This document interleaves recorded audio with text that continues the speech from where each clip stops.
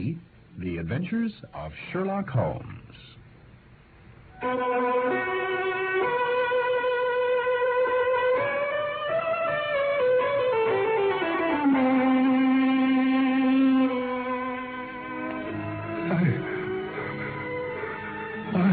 Father, what is it? I must tell you where the treasure is. It is hidden in... No! Keep him out! There at the window. What is it? That face! The sign of the four.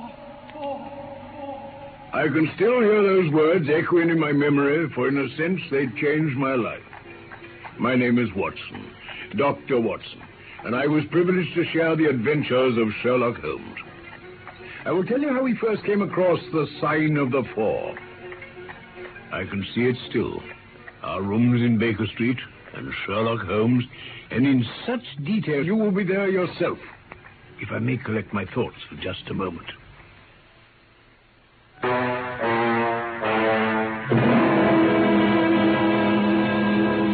mind rebels at stagnation, Watson. Give me the most abstruse cryptogram or the most intricate analysis, and I'm in my own proper atmosphere. But I abhor the dull routine of existence. That's why I've chosen my own particular profession. Or rather, created it, for I'm the only one in the world. You're the only unofficial detective? The only unofficial consulting detective.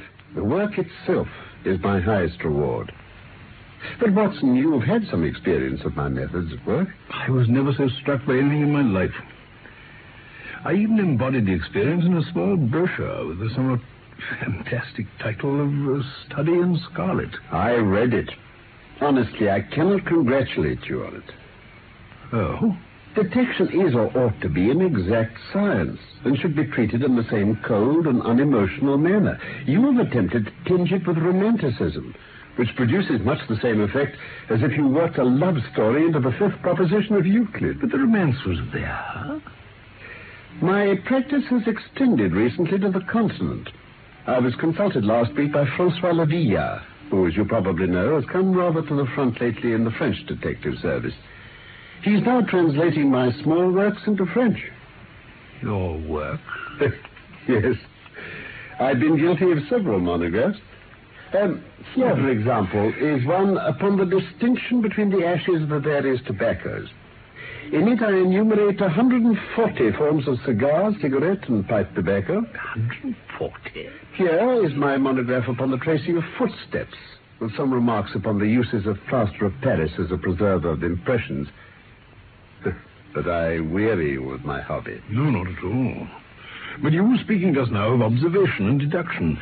Surely the one, to some extent, implies the other. By no means. Observation shows me that you've been to the Wigmore Street post office this morning. Hmm? But deduction lets me know that when there you dispatched a telegram. Oh.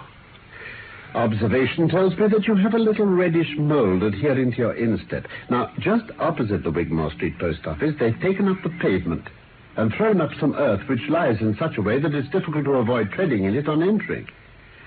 The earth is of this peculiar reddish tint, which is found, as far as I know, nowhere else in the neighborhood. Bravo. But how did you deduce the telegram? Well, of course, I knew that you'd not written a letter, since I sat opposite you all the morning. I see also in your open desk there that you have a sheet of stamps and a thick bundle of postcards. Well, what could you go into the post office for, then, but to send a wire? Eliminate all other factors, and the one which remains must be the truth. Dear me.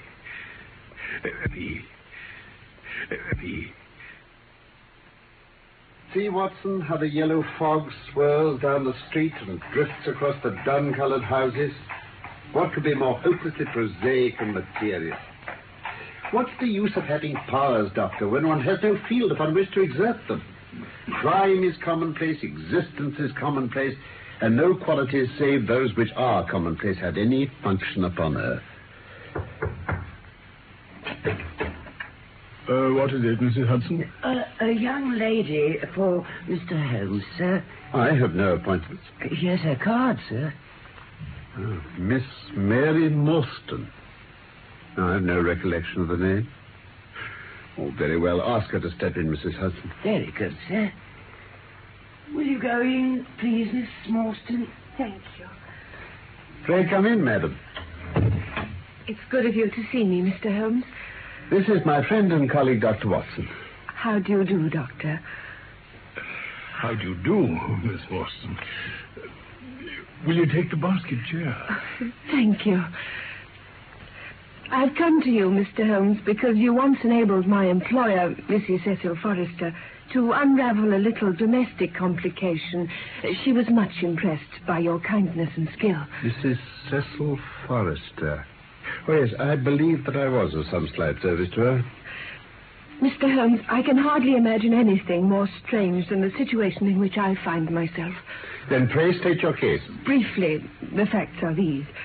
My father was an officer in an Indian regiment who sent me home when I was quite a child. My mother was dead, and I had no relative in England. So I was placed in a comfortable establishment in Edinburgh. When I was 17 years of age, my father arrived in London on leave and directed me to come down at once. On reaching the Langham Hotel, I was informed that Captain Morstan had gone out the night before and had not returned. From that day to this, no word has ever been heard of my unfortunate father. The date? He disappeared on the 3rd of December, 1878. 1878. Nearly 10 years ago. His luggage? There was nothing in it to suggest a clue. Had he any friends in London? Well, only one that we know of. Major Sholto of his own regiment, the 34th Bombay Infantry. Sholto. Major Sholto had retired some little time before my father came home. He lived at Upper Norwood.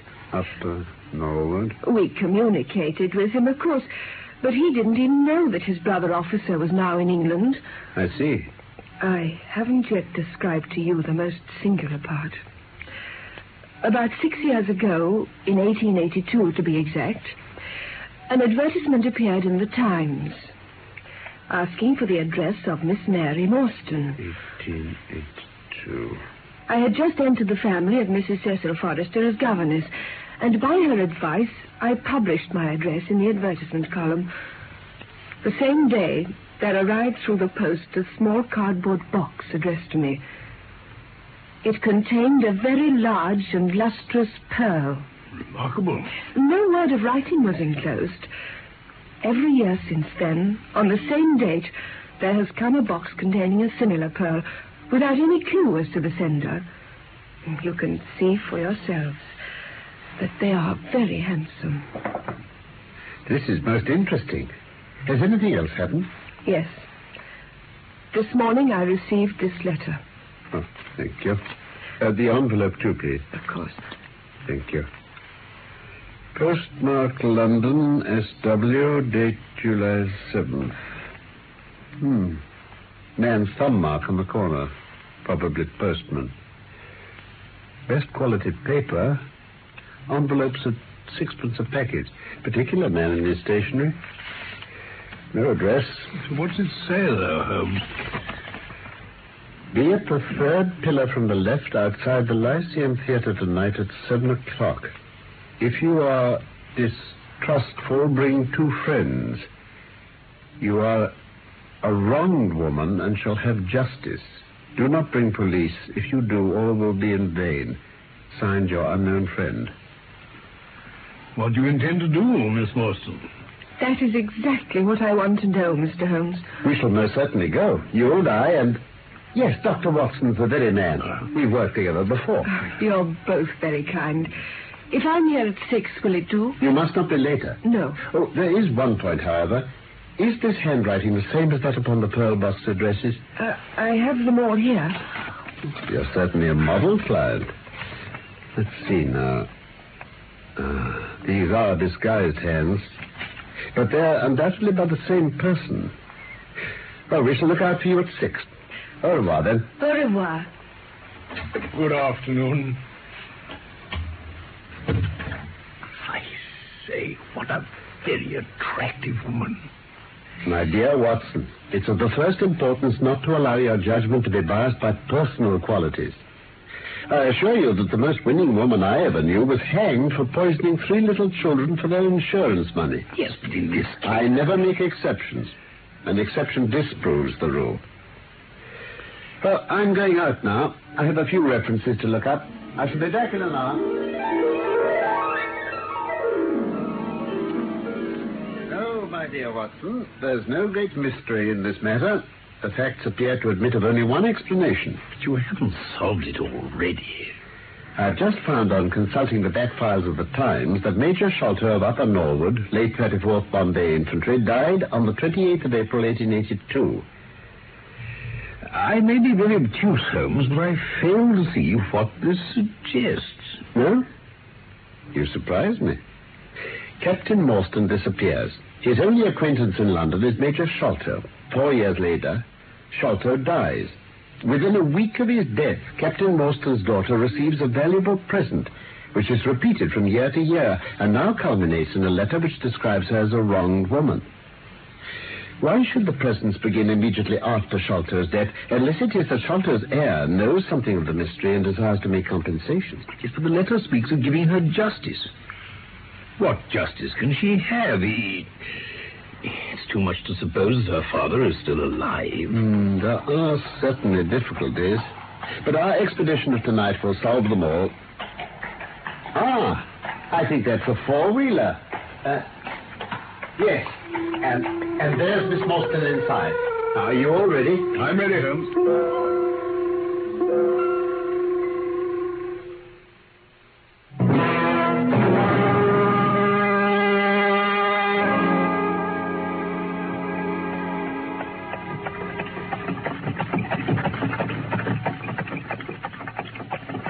Yes, Major Sholto was a very particular friend of Papa's.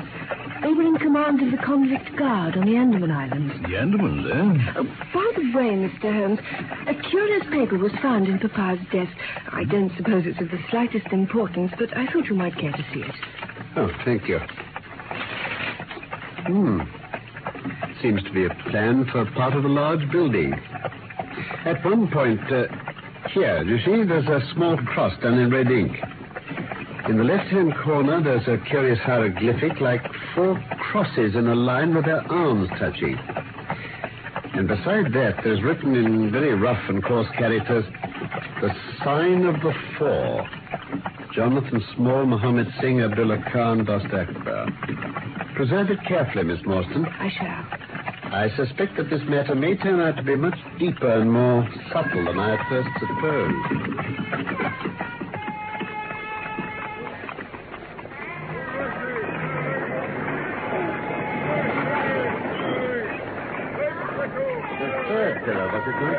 That's right. This one. And I fancy this is our man. Are you the party who have come with Miss Morstan? I am Miss Morstan, and these 2 gentlemen are my friends. I was to ask you to give me your word, miss, that neither of your companions is a policeman. I give you my word. Thank you, miss.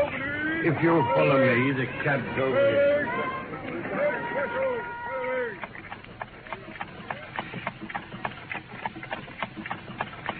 Oh, I lost my bearings ages ago. Wandsworth Road. I don't know how you'll do it, Holmes.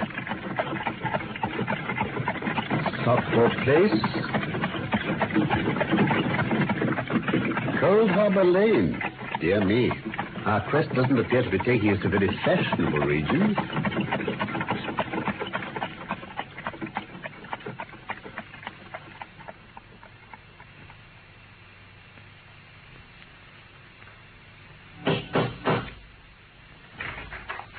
The staff awaits you. Show them his bit, Kitmuga. Show them straight into me. You are coming this way, please.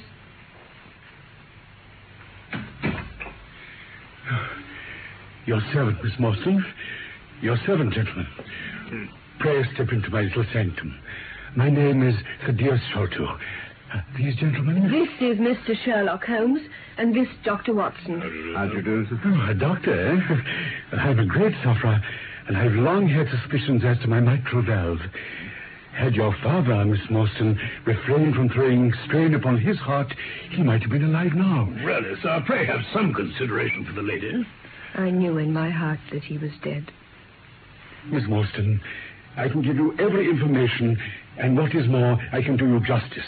And I will, whatever Brother Bartholomew may say. But let us have no outsiders, no police or officials. Whatever you may choose to say will go no further. Thank you. Mr. Sholto, it's getting late, and I should like the interview to be as short as possible. Well, at the best, it must take some time, for we shall certainly have to go to Norwood and see Brother Bartholomew. He's very angry with me for taking the course which has seemed right to me. Norwood, then wouldn't it be as well to start at once? Well, I must prepare you by laying the facts before you. Then pray do so, sir.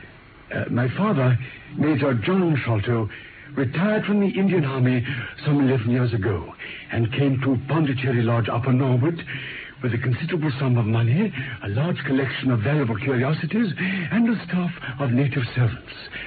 My twin brother Bartholomew and I were the only children. I very well remember the sensation which was caused by the disappearance of Captain Morstan. We read the details in the papers, but never for an instant did we suspect that my father had the whole secret hidden in his breast. We did know, however, that some mystery overhung our father. Early in 1882, my father received a letter from India, which was a great shock to him. From that day, he sickened to his death. Towards the end of April, we were informed that he wished to make a last communication to us. Sons, the only one thing which weighs upon my mind at this supreme moment is my treatment of poor Morstan's orphan, Mary. At least half of the treasure should have been hers. You, my sons, will give her a fair share of the Argula treasure. Father. When we were in India, Morstan and I, through a remarkable chain of circumstances, came into possession of a considerable treasure. I brought it over to England, and on the night of Morstan's arrival, he came straight here to claim his share. We had a difference of opinion. Morstan sprang out of his chair, and then he suddenly pressed his hand to his side and fell backwards. I found, to my horror, that he was dead. Good God. I was still stooping over him when I saw my servant, Melchilder, in the doorway. "Do not fear, Saab," he said. "No one need know that you have killed him." "I did not kill him," said I. Melchilder shook his head and smiled. "I heard you quarreling, Saab," said he. And I heard enough to decide me. If my own servant couldn't believe my innocence, how could I hope to make it good before 12 foolish tradesmen? In the jury box. And then? Well, Melchilder and I disposed of the body that night. And within a few days, the London newspapers were full of the mysterious disappearance of Captain Morstan.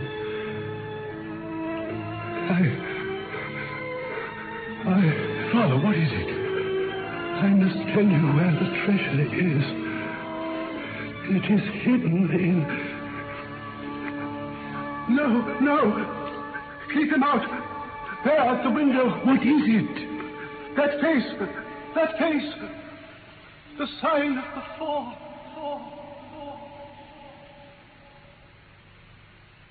Can you describe the face of the window, Mr. Sholto?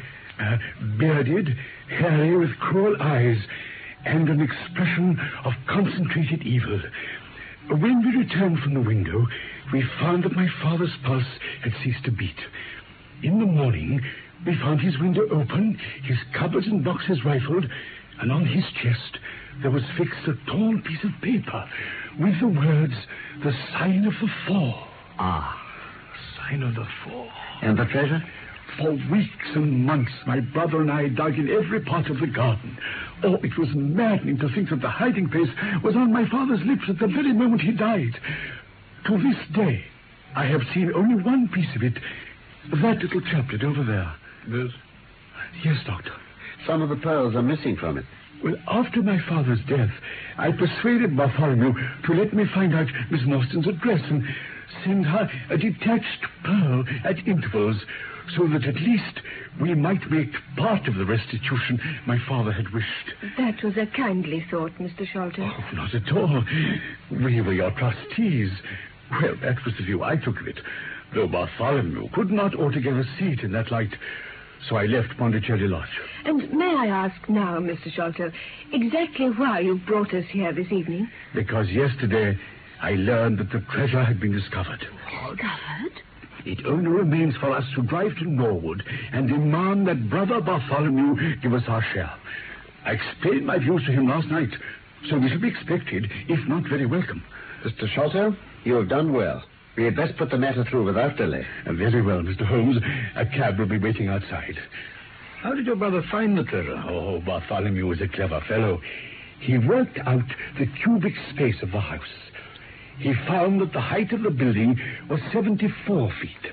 But on adding together the heights of all the separate rooms and the spaces between, he could not bring the total to more than 70 feet. The 4 feet unaccounted for could only be at the top of the building. He knocked a hole in the ceiling of the highest room, and there, sure enough, the treasure chest stood in the center. He computes the value of the jewels at not less than £500,000 sterling. £500,000? Oh, no. Then Miss Morstan must be about the richest heiress in the country. I believe you're right, Watson. Well, let us be going. Perhaps we shall see for ourselves.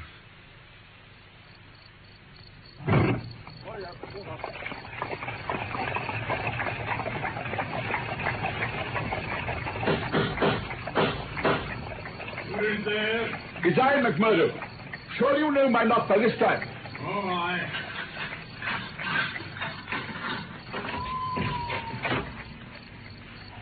That you, Mr. Thaddeus? But who are these others with you? Well, I told my brother last night that I should bring some friends. I'm very sorry, Mr. Thaddeus. I don't know any of your friends. Oh, yes, you do, McMurdo. Eh? Not Mr. Sherlock Holmes. In you come, sir, in you come. You and your friends. Very sorry, Mr. Thaddeus, but Master's orders are very strict. Oh, well, come along then. We've wasted enough time. If you'll just follow me, ma'am and gents, I'll light the way up to the house with my lantern. I can't understand it. I distinctly told Bartholomew that we should be here, and yet there's no light in his window. I see the glint of a light in that little window beside the door. Ah, that's the housekeeper's room. That is where old Mrs. Burnstone sits. What's that? What? I was sure I could... Yes, listen. Huh? It's a woman crying. You're right, by Jove. Oh, Mr. Holmes, something seems to be amiss. Oh, will you come into the house with me, please? Certainly.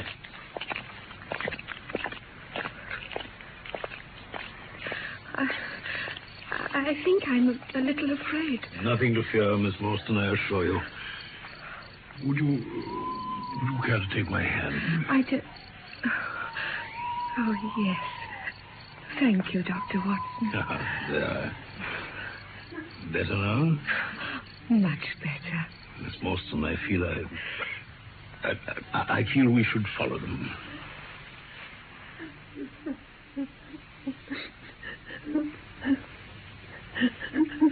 Oh, now, Mrs. Burnstone, what is the matter?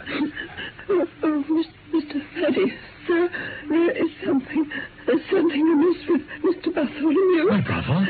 He's locked himself in and won't answer me. All day I've wanted to hear from him, and so an hour ago I went up and peeped through the keyhole. You must go up quickly. You must go up and look for yourself. Oh, dear. Give me your lantern, McMurdo, and you stay here with Miss Morstan. Yes, sir. Mr. Sholto, Watson, come with me quickly. And there's his room, the first door on the left. How can we see into it if there's no light in there? Well, there's plenty of moonlight. Let's see. Good something damnable. You take a look, Watson. He's just sitting there with a horrible smile on his face. He looks inhuman. Oh, dear me. The door must come down. Right. Together, then. Once again. Now, this time.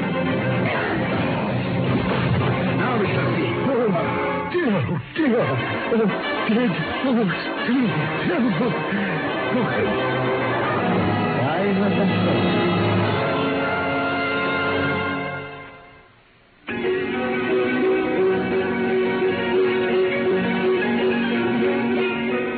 The Sign of the Four is one of the Sherlock Holmes stories by Sir Arthur Conan Doyle. We're presenting it in 3 parts. You've just heard part 1. My name is Norman Shelley. My friend Carlton Hobbs played Sherlock Holmes, and I was Dr. Watson.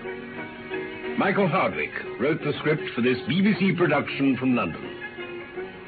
Of course, I look forward to the pleasure of your company again very soon for part 2 of The Sign of the Four.